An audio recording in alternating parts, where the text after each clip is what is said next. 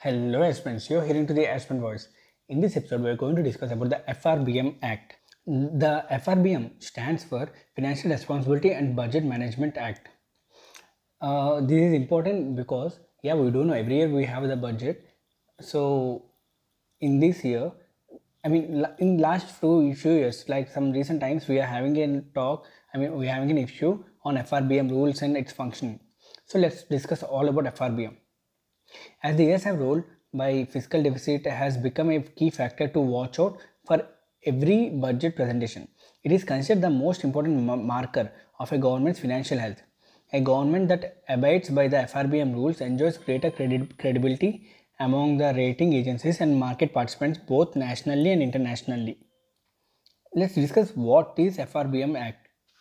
The FRBM is an act of the Parliament that set targets for the Government of India to establish financial discipline, improve the management of the public funds, strengthen fiscal prudence, and reduce its fiscal deficit. It was first introduced in the Parliament of India in the year 2000 by Vajpayee government for providing legal backing to the fiscal discipline to be institutionalized in the country.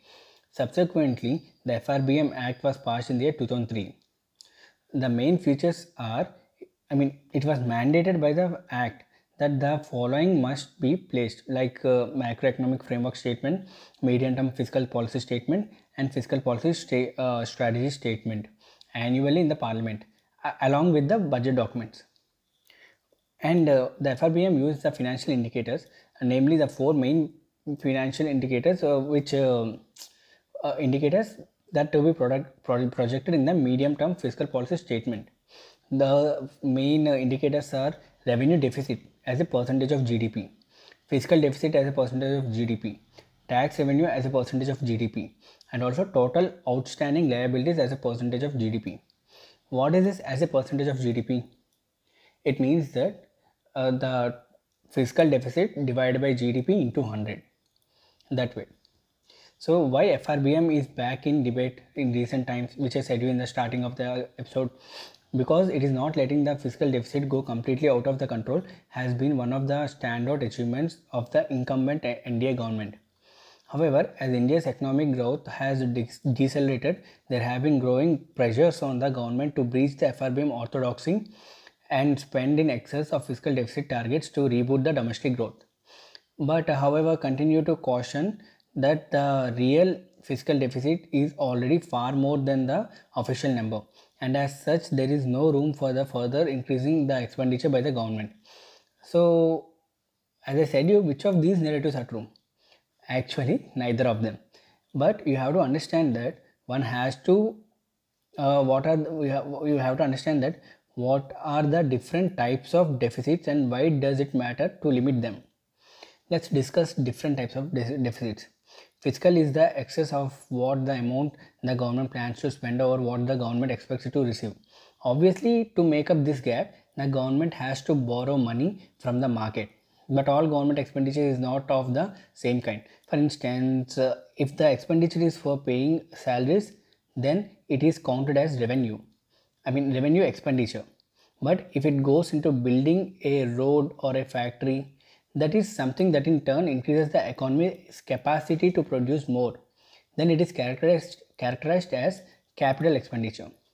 The fiscal deficit is another key marker, and it maps the excess of revenue expenditure over revenue receipts. The difference between fiscal deficit and revenue deficit is the government's capital expenditure.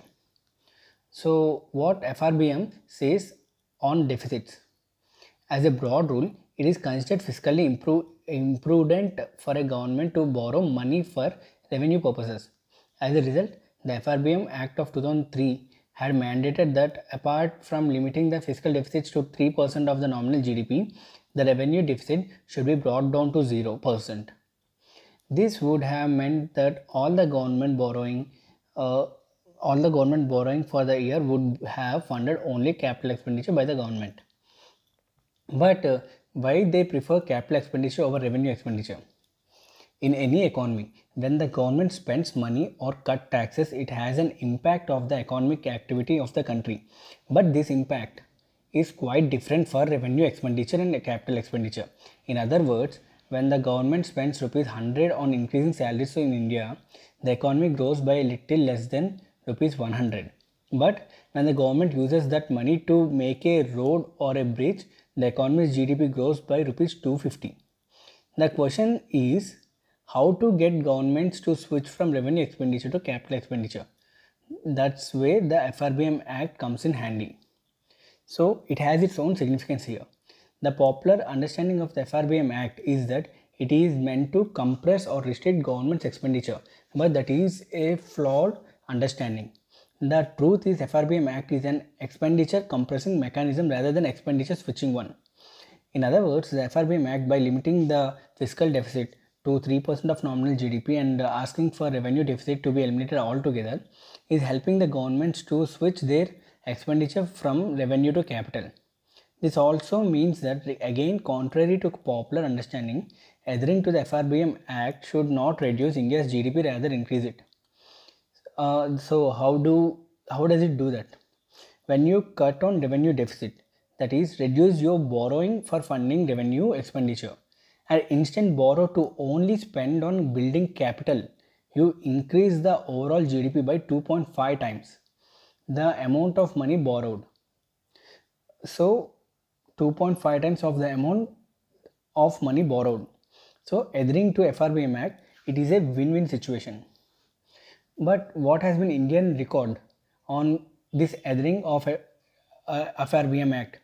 Between 2004 and 8, the Indian government had made giant strides on reducing both revenue deficit and fiscal deficit. But this process was reversed thereafter, thanks largely to the global financial crisis and a domestic slowdown. Since then, there have been several amendments to the Act, essentially postponing the targets, but the worst development happened in 2018 when the Union government stopped targeting revenue deficit and instead focused only on fiscal deficit. There is a need to revert back to the original FRBM Act of 2003 by recognizing and prioritizing the reduction in the revenue deficit. Doing this will help the government boost the kind of expenditure that actually increases the GDP. So this is all about the FRBM Act and its importance. It's all about the fiscal responsibility and budget management, both of them together. That's why that paper will be submitted along with the budget. This is all about the FRBM Act. I hope you like this episode. If you do like this, please share it to your friends, and also if you want the notes, the link will be given in the description. That will redirect to my blog, and there you can find the notes.